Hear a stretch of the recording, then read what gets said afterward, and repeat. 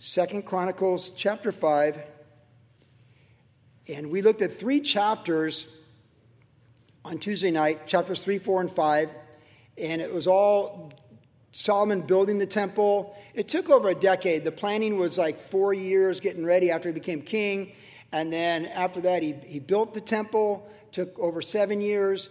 And it was quite a process. If you think just a few weeks ago, we were looking at David dedicating pretty much all of his personal wealth to the temple being built. It had always been his vision and his dream to build the temple.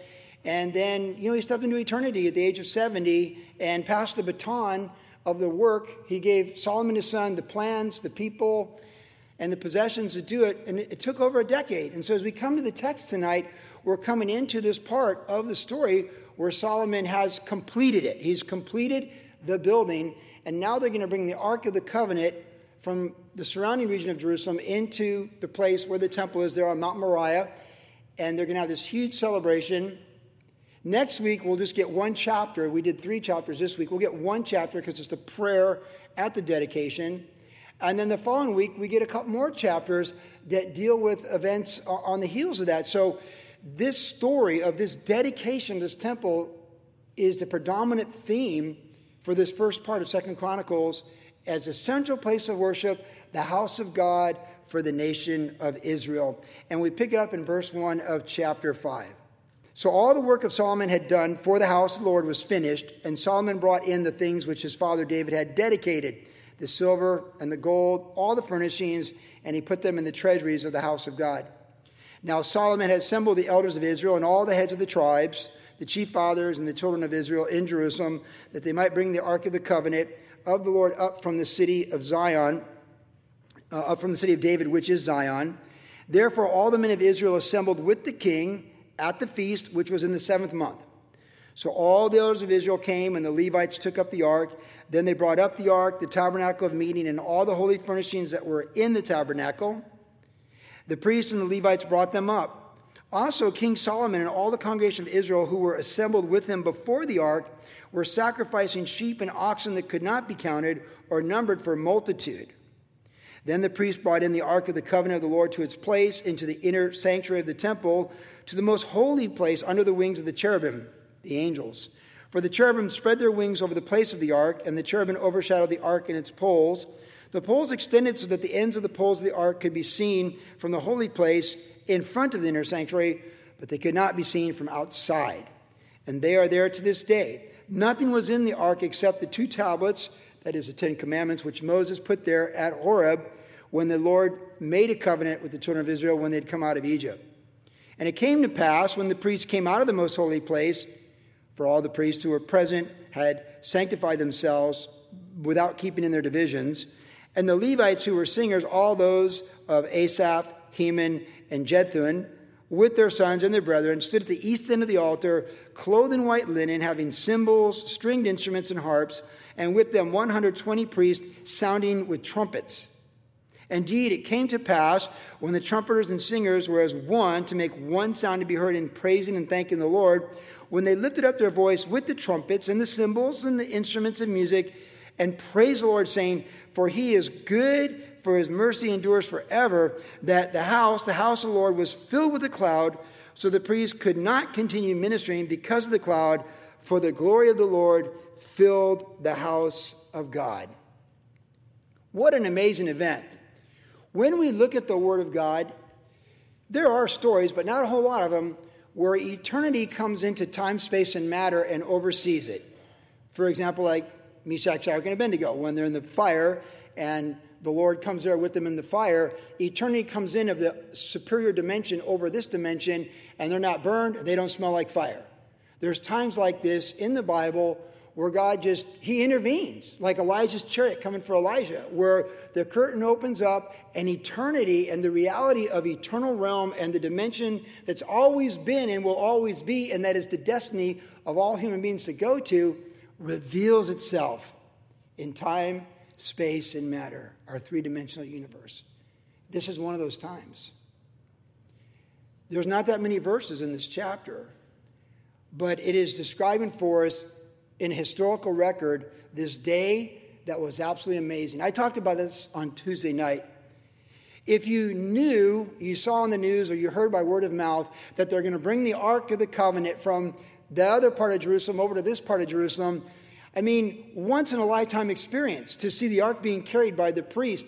I mean, it doesn't happen that often, and you would have told your cousins, you would have told your relatives, if you're up there in the Sea of Galilee, you're like, hey, we got to be there in 2 days or we're going to miss this. This is one of those days in 6,000 years of human history that is unlike any other day. This day is a really, really special day. And if you saw it, you got it, you were there, and it was an amazing event to be there. Once in a lifetime. Absolutely a once-in-a-lifetime event to see this. And what an exciting event it is because they're dedicating the house of God. The temple is referred to as the house of God. It was the central place of worship for Israel, the nation of Israel. And for centuries, the Israelites would come there to connect with God. It was much like when you come to your local church here at Worship Generation, Tuesday and Saturday, to worship the Lord, to fellowship with other people, to be built up in the Word of God, to be encouraged and strengthened in our faith. That's what it was for them. Now, as I mentioned, next week we'll get the prayer of Solomon for what would happen for centuries to come at the temple. But tonight we get this holy day where they're bringing the Ark of the Covenant, and it's all happening. Everybody is there. You notice that it says all the elders of Israel, they're there. The chiefs of the 12 tribes are there. Everyone that's a priest, no one's got the day off. They're all there. They're ready for service. There's so many priests, they're not even in order. They're not even in order. It's just like, it's like a military unit. It's like, what unit are you? You know, which division are you? It's just, they're all there. It's happening. It's happening. Something really special is happening because eternity is going to come to time. The presence of the Lord is going to overwhelm time and reveal himself in time to this generation on this one day in a very unique and special way. And so there's a lot for us to look at this and learn from. In the previous two chapters, chapter 3 and chapter 4, we saw the contrast of things that were inside the temple versus outside the temple. And then in this 5th chapter here, we see what happens when it all merges together. So tonight we're going to look at this text, and our title is Outside, Inside, the Cloud, and the House of God. That's a long title. Outside, inside, the cloud, and the house of God. Because our context, it is the house of God. It's the place of worship. So we want to think about when we come together with the Lord as a church family, whether it's here or it's people with Bill Welsh tomorrow morning at Calvary Chapel Refuge or Calvary Costa Mesa with Brian Broderson or wherever it might be. We need to picture that local church coming together and how we come together in fellowship like we have done tonight. And here tonight we are Worship Generation and the local church connected with the universal church. And so that's who we are. We want to take this context of this house of God for them and think of us as the church tonight and the body of Christ in general with the local place of worship. And that's how we're going to really look at this text tonight. The first thing we want to talk about is outside. Outside is very interesting. There's such a contrast between what's going on outside the temple and inside. It's you can't miss it. Outside is sin. Outside is death. Outside is sacrifices.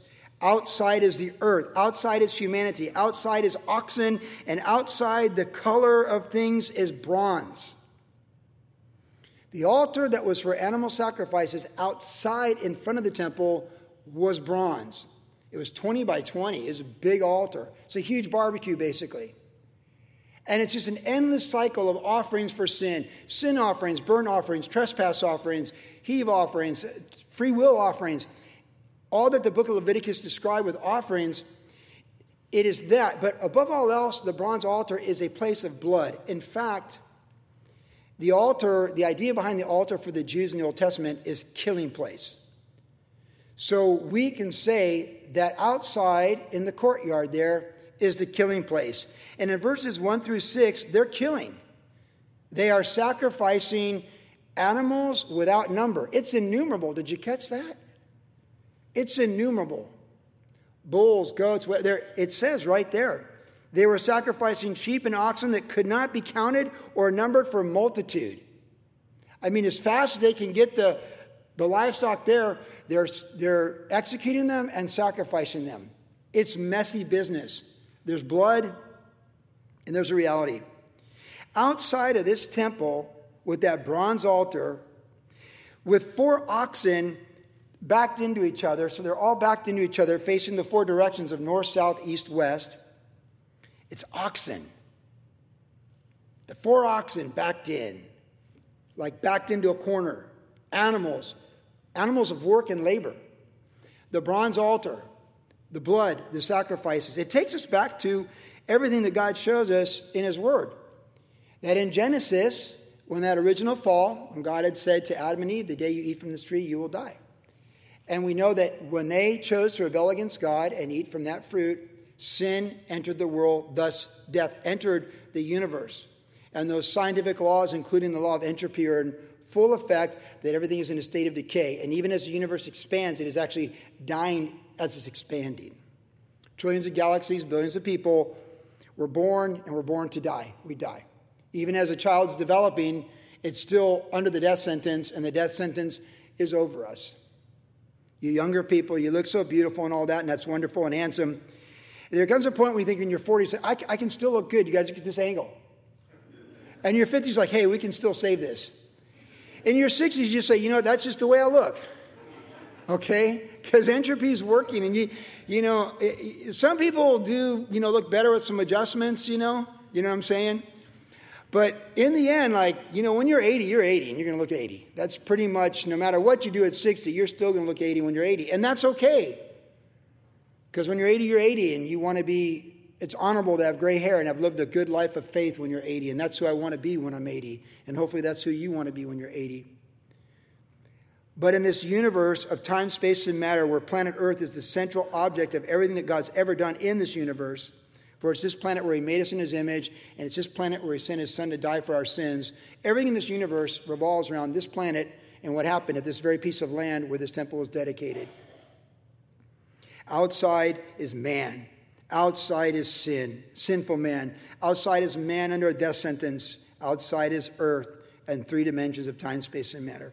Outside the temple at this day is the human experience of created beings in a fallen world, offering up sacrifices for substitution to make atonement or at one with God for their sins. Outside the holy temple is sinful humanity. And it takes us right back to not only Genesis 3 and the promises that God would fix that, but even Romans 3, where it says that all have sinned and fall short of the glory of God. And we're told in Romans 6:23 that the wages of sin is death. And we know that in the first Adam, sin entered the world, and thus sin comes to all people. And we know that. Most of us understand that and believe that. But this imagery makes that so clear. These animals being sacrificed, this altar, this bronze altar, and these oxen, it's all because of sin. And we talk about man being sinful and God being holy and us being separated from God. We, in this landscape, in this mosaic of this story, we are the bronze altar. We are the sin. We are the death. We are the separation. We are humanity, and we are desperate. And there's blood being shed, because without the shedding of blood, there can be no remission or forgiveness of sins. And in this imagery, it's the blood of animals. Now, 1,000 years before this, in 2000 BC, because this is about 1000 BC, there at Mount Moriah, because this is Mount Moriah, God sent Abraham there with his son Isaac to offer him up as a test of faith. And Abraham passed that test, did not offer up his son. He was willing to offer him up. And God said, no, now you've proven your faithfulness and you trust me and you believe in me. Your son will not be sacrificed, but there's a ram in the thicket. And God offered up the ram in the place. God provided the substitution. In fact, it said, in the mount of the Lord, He will provide. And there in this very place, 1,000 years before this day, Abraham, the father of faith, symbolically offered up his son in obedience to the Lord. But another took the place, the ram, and God said He'd provide Himself an offering for that sacrifice. Now, 1,000 years later, in the same spot where David had stopped the plague for the census about 10 years before, now all this animal sacrifice is happening. 1,000 years later, Jesus would come to this very place and say, before Abraham, I am. And He'd say that He is God. And for that statement, he was crucified on the cross within a 1-mile radius of this very place where this is happening. Where this bronze altar is, Golgotha is, if this isn't the exact spot, it's within a 1-mile radius of it. It's all kind of the same mountain. Mount Moriah is like kind of like this. In the place of the skull, it's all right there. You can walk from one to the other, even this day, from the Dome of the Rock on Mount Moriah to Golgotha in the place of the skull. It's all like about a 1-mile walking distance. And the empty tomb that they think is Jesus is right nearby there as well. That goes back to the time of Christ.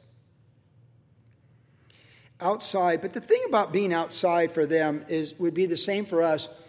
Those that were outside could symbolically come inside through faith. Because we know in Hebrews 11, without faith, it's impossible to please God. And so they were saved by faith. Now, they were outside. They don't have the full understanding that we do in the new covenant. They had their covenants, the Adamic covenant, Noah's covenant, Abrahamic covenant, and the Mosaic covenant for the nation of Israel. They had their covenants. And they could know God as he revealed himself to them in increments. And faith was always at work because Abraham's the father of faith. And throughout the time of God's covenant with Israel, they were always saved by faith. So we know as we think about being outside, faith was applied to them as is applied to us. Because we're told that we're saved by faith. We're told that we walk by faith. Our journey is a journey of faith. We're told that Jesus is the author and finisher of our faith. So even as they were sacrificing oxen and rams and these things outside, what they were doing was symbolically representing what Christ would do for us. And really, it was to move their faith in that sacrifice on their behalf, which ultimately would point to Christ. Because we're told by the blood of bulls and goats there can be no washing away completely of our sins. But it was Christ, the Son of God, who had to die in our place for our sins. So here we have the bronze altar with innumerable animal sacrifices, and it would be never ending like world religion. It could never resolve it. Human philosophies, just never ending, never ending, never ever ending. But Hebrews tells us when Christ came, he came and died once for all and is never offered up again. That's why when Christ died, the veil was torn there in the holy place, and there are no more animal sacrifices. Christ is the end of all the sacrifices. So all these innumerable animals, they're fulfilled in Christ when he died on the cross for our sins. That's outside. And so people, when they come to church, they're outside. If they don't know the Lord, they're outside. They need to be able to come here and be found inside and come to the place where they can know the Lord.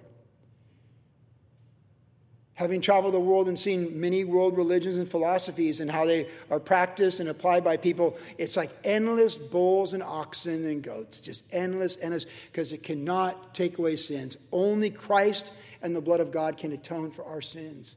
And all the human religions and all the human philosophies that are out there where people sense their guilt and their conviction, it won't work. It can't happen. They might have faith, but they have faith in humans that are sinful, therefore are canceled out to remove their sins. So, for example, people's faith in Buddha or Moses. Moses can't save you and Buddha can't save you. They're sinners. God made him who knew no sin to become sin for us, that we could become the righteousness of God through our faith in him. Outside is sinful man.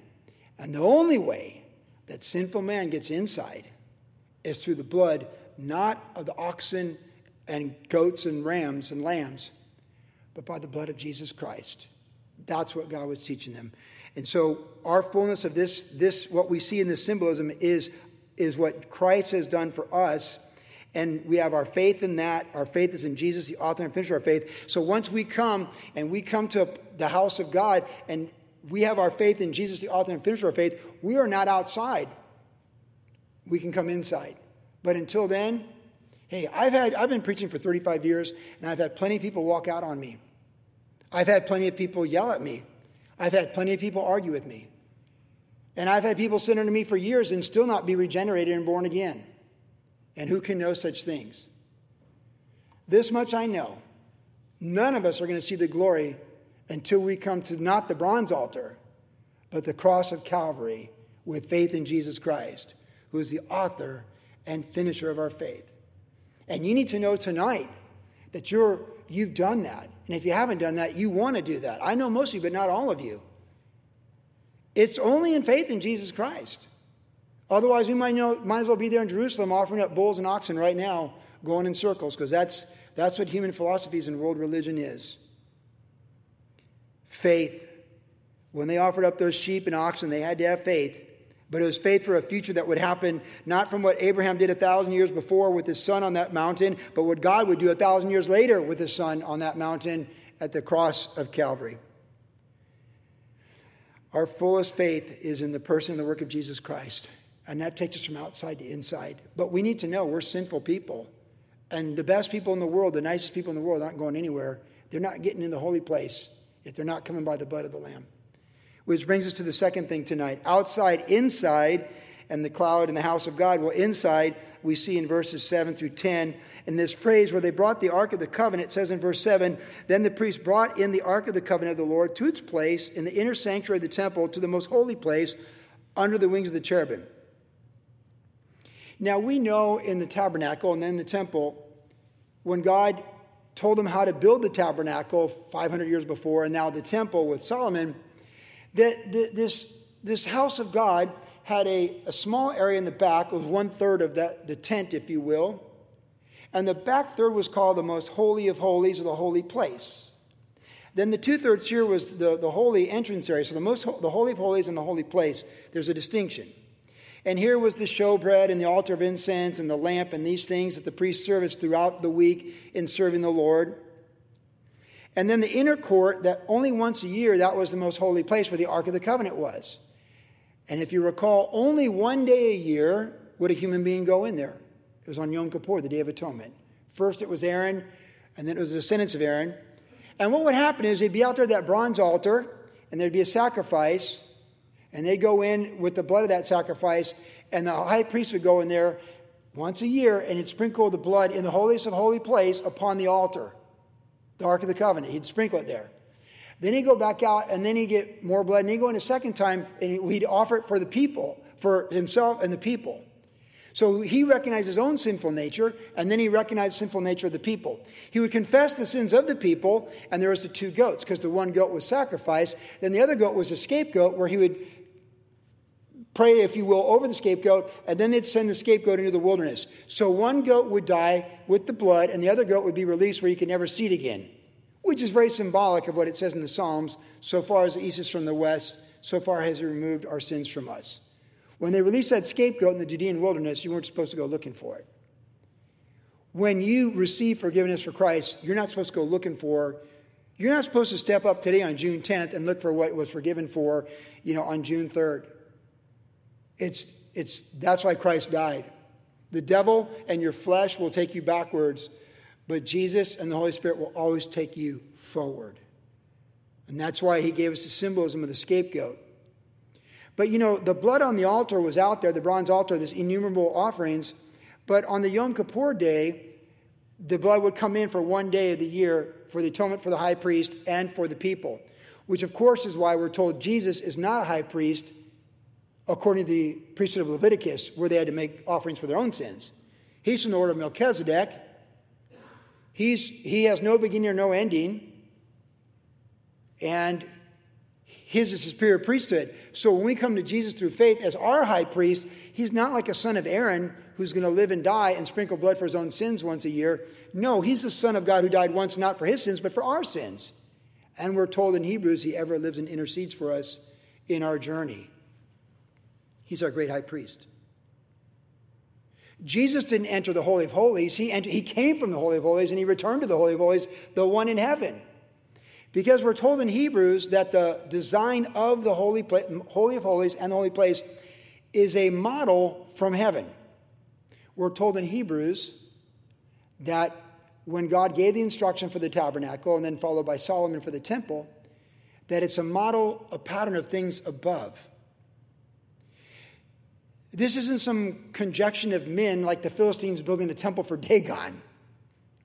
Some ideas of men. People make gods in their own image. So you have an angry God, a lustful God, a bitter God, all those things. But God is God. He is who he is, apart from what anyone thinks of him. I am that I am, he said to Moses. He is self-contained as himself. He is who he is. Let God be true and every man a liar. And when he gave him a design for the holy place and the holiest of holies, we're told it's a pattern of heaven. It's something revealing of heaven. And now contrast this holy place to the altar outside, because outside is sin, death, earth, bronze, humanity, oxen, and a created fallen world. Inside is God, perfection, life, heaven, angels, and gold, and the ultimate reality of the universe.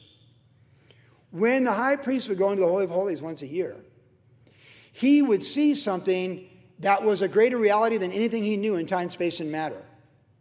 Outside, bronze. Inside, gold. Outside, oxen. Inside, angels.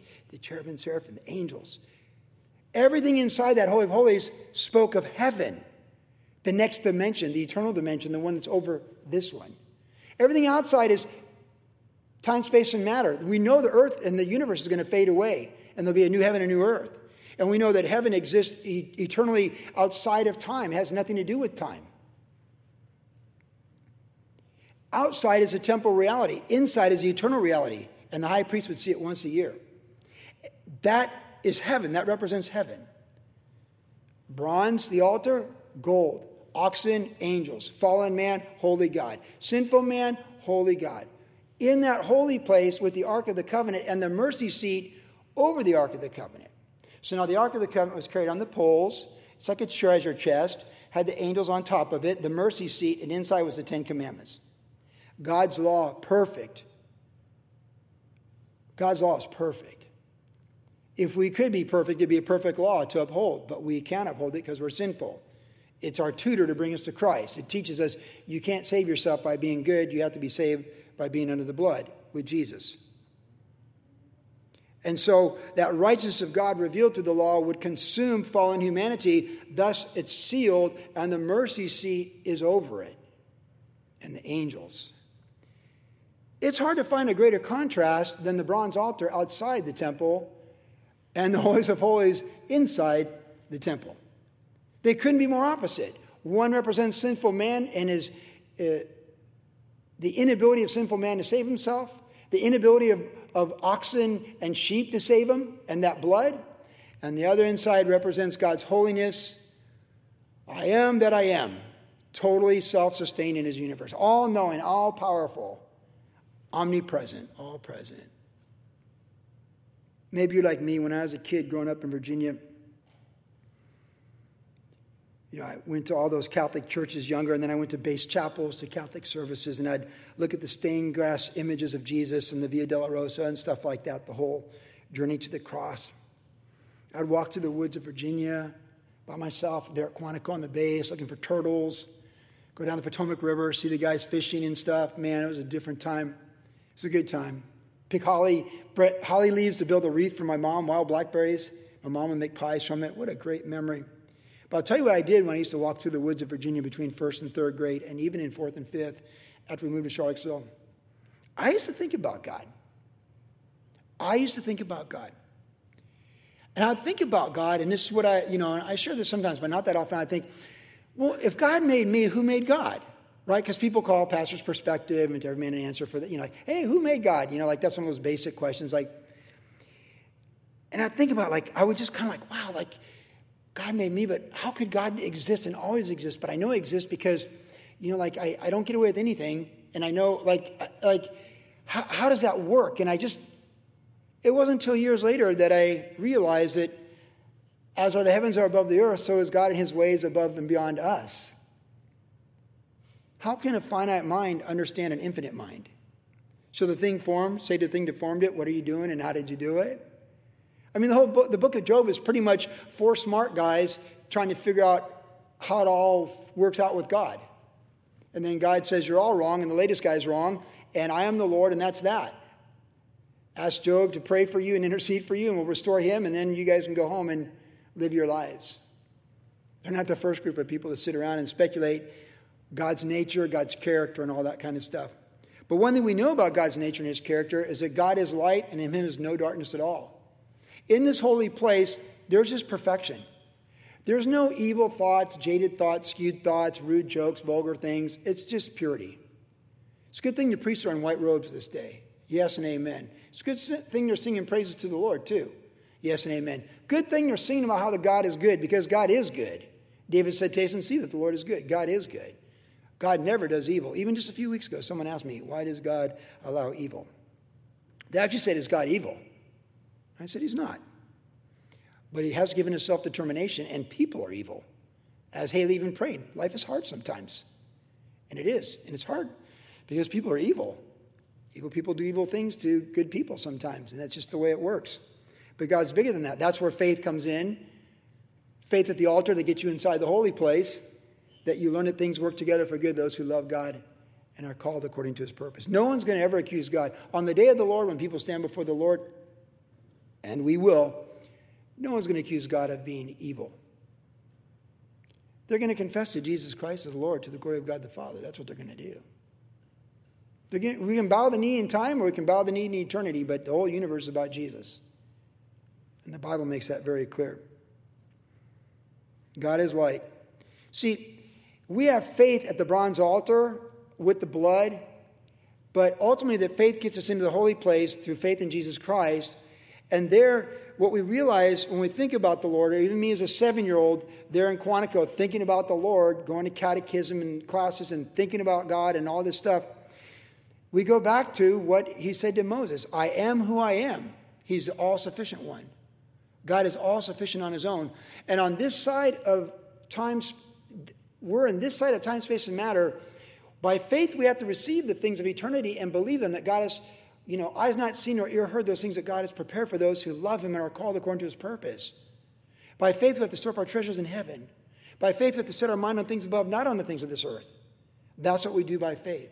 Childlike faith, too, because unless we have faith like a child, we can by no means enter the kingdom of God. So, body of Christ, WG, we're reminded tonight, don't park your car at the bronze altar. Have the faith, believe in the facts. The fact is, God is, I am that I am. Moses is like, I need a name. I am that I am.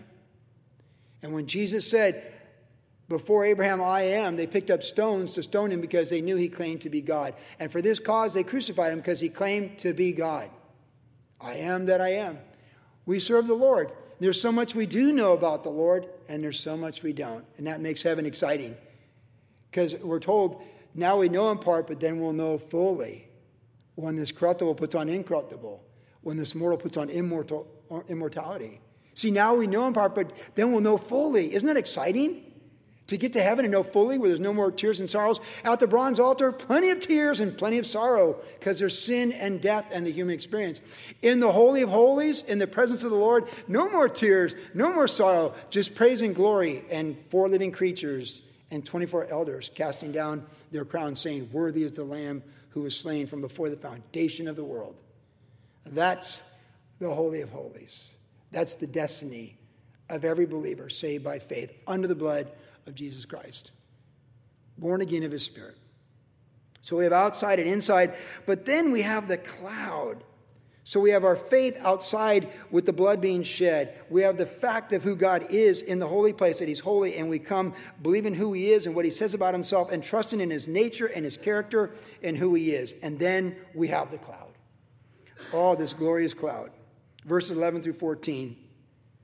So 100 plus singers in their white robes, singing with one sound to be heard, praising the Lord, thanking the Lord. Oh man, that's a beautiful thing.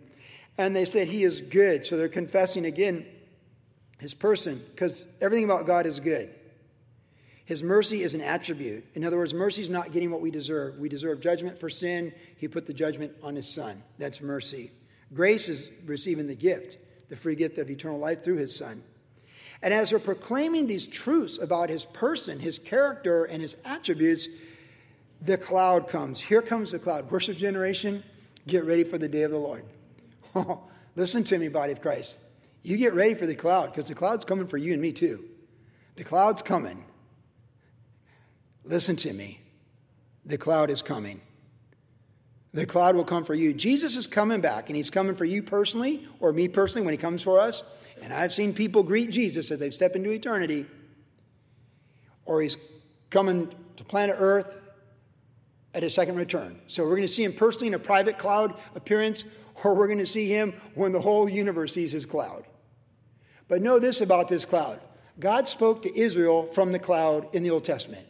When he gave him the law, he spoke to him at Mount Sinai in the cloud. The cloud was over the Holy of Holies as they traveled in the wilderness for 40 years. Here's the cloud here. When Gabriel declared to Mary that she would conceive as a virgin without having intimacy with a man, she said, "How can this be?" And he said, "The cloud will come upon you." Even in the Immaculate Conception, the cloud is given there. The eternal presence of the Lord. Jesus, there on the Mount of Transfiguration, when he was there and Elijah and Moses appeared representing the law and the prophets of the Old Testament, he's there with Peter, John, and James. And Peter's like going, oh my goodness. Hey, what do we do? Should we build tabernacles or something? And then the Father spoke and said, "This is my Son. Hear him." And the cloud was there. They were in the cloud. And when the cloud pulled back, all they saw was Jesus. But when the cloud was there, these three men, James was beheaded in the book of Acts. Peter was crucified upside down after the book of Acts. John was exiled to Patmos and wrote the book of Revelation. These three men, they said in 2 Peter, "We've not followed cunningly devised fables of men, but we are eyewitnesses of his glory." They were talking about when they saw Jesus in the cloud at Mount Sinai. His glory was like an earthen vessel. He's in a human body, and then this event, the Transfiguration, his glory was revealed like, wow, like Revelation describes, the glory, like him coming, we can't even imagine. But Peter, John, and James in time, space, and matter saw it because eternity came and the glory that he had from all that time. Even when Jesus prayed to the Father in John 17, he talked about the glory he had before he came. In John chapter 1, when John was inviting us to give our lives to Christ, he said, "We beheld his glory, the glory as the only begotten of the Father." We beheld his glory. His glory was revealed. The cloud came, and Jesus' glory was revealed to the three pillars of the early church, those three apostles. Then when Jesus ascended into heaven, he ascended in the cloud. Eternity came in the cloud, and he ascended. And we're told when he comes back, he's coming in the clouds. This cloud is not gray May or June gloom, Southern California. This cloud is the glory of the Lord. It's an eternal cloud that brings eternity into time, space, and matter. And Jesus will come back in the cloud to establish his reign in his second coming. In this appearance of the cloud, something beautiful happens.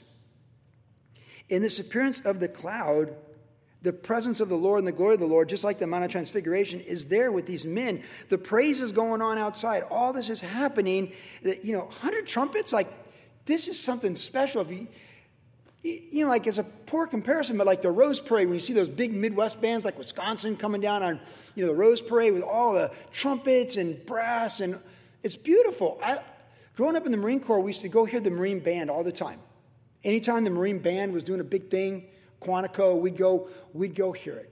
Even when Timmy and Luke and I and my dad went back to D.C. about 8 years ago, we went to, 9th and I, whatever, where you see the whole Marine Corps marching band. And it's so, when you hear trumpets and it's unified, it's so beautiful. It's powerful. How much more powerful this? They're playing trumpets, cymbals, stringed instruments, and they're proclaiming God's praises like we've never experienced, I'm pretty certain. And then the glory came. As they're confessing his character and his attributes, the glory came, and they were overwhelmed. But he shared his presence with them. He shared his holy presence with sinful men in that cloud on this day. On this day, they all got to know the presence of the Lord. On this day, he brought it to those priests. He led them. Can you imagine the cloud and the guys come out everyone's like, oh, they came there to watch the ark show up, and now they see the cloud, and everyone's proclaiming praises, and this happened. This happened in time, space, and matter. And it's a prelude for what's going to happen for us in Revelation chapter 5. Because heaven is praising the Lord and worshiping the Lord. And it's our future. And if the bronze altar outside is faith, and if the inside gold is fact, then really the cloud is fullness. Because this is where sinful men and holy God come together in a fellowship of fullness, because it's a glimpse of what eternity is like. Because the presence overwhelmed them as they were praising him, and he met them there. And so it reminds us that Jesus really is a lot like the cloud, because the Lord brought his glory to them in that cloud. The Lord was there. The gold, the perfection, the Holy of Holies, the cherubim, the bronze altar, the oxen, the sin, the blood, they merged together at the cloud. Just like we're told in 1 Timothy 2:5, there's but one mediator between God and men, the man, Christ Jesus. He's like the cloud. He reconciles this bronze altar, this killing place. He reconciles it with the holy place. Jesus said, I am the way, the truth, and the life, and no one comes to the Father but through me. If we believe that, and we should, we will never be swayed with false religions and false philosophies. We'll never pursue the wit and wisdom of men that would lead us astray, or women. We will know that Jesus is the way, the truth, and the life, and no one comes to the Father but through him. It might get us in trouble. Could get you burned at the stake, thrown off a cliff, or fed to the lions. But know this, we're just passing through anyways. In that cloud is where sinful men and holy God met in the midst of the praise. When those apostles stood before the Sanhedrin council in Acts chapter 4, they said, there's no other name than the name of Jesus Christ given among men by which we must be saved. And that is who we are. We're the church. We're gathered here every week. We read 2-3 chapters on a Tuesday to see Jesus in those chapters, to see the promises, to see the truth. We're here on a Saturday singing praise songs to the Lord, to learn biblical truths centered around the person and the work of Jesus Christ and what they mean for our life as we try and be faithful in time to be ready for eternity. See, in this story, there's outside, inside, and the cloud, and it all revolves around the house of God. And we are the house of God as we're gathered here as the church. And this glory that they saw is our future glory. And I mentioned earlier, and I close now, just sharing this. But we're told that all of life's sufferings and hardships are not worthy to be compared to the eternal weight of glory that is to come. In fact, we're told they're called light afflictions. Now, I think we've all lived long enough, most of us, to know that suffering, sin, death, tribulation, lies, slander, those things are not light afflictions. But compared with the glory we're going to have in eternity with the Lord, they're light afflictions, and they're not worthy to be compared to the eternal weight of glory that we're going to have. See, we're going to glory. When we leave this dimension, when this mortal puts on immortality, this corruptible puts on incorruptibility, we are going to glory. Those loved ones that we love who've already moved on to eternity, they are in glory. They have glorified bodies. There is no more suffering. There's no more incompleteness. They are glorified. They're in glory. And it's the fullness of all things that God intended when he made time, space, and matter in the beginning, outside of time, space, and matter, as Lord of the universe and Lord of all eternity. He's made us for glory, to know his glory, to be in glory with him in his glory. Romans tells us in Romans 8 there, before it says that all things work together for good, those who love God, that as we share in his suffering, we will share in his glory. Now, I think most of us are not motivated by some concept that we can have glory in heaven.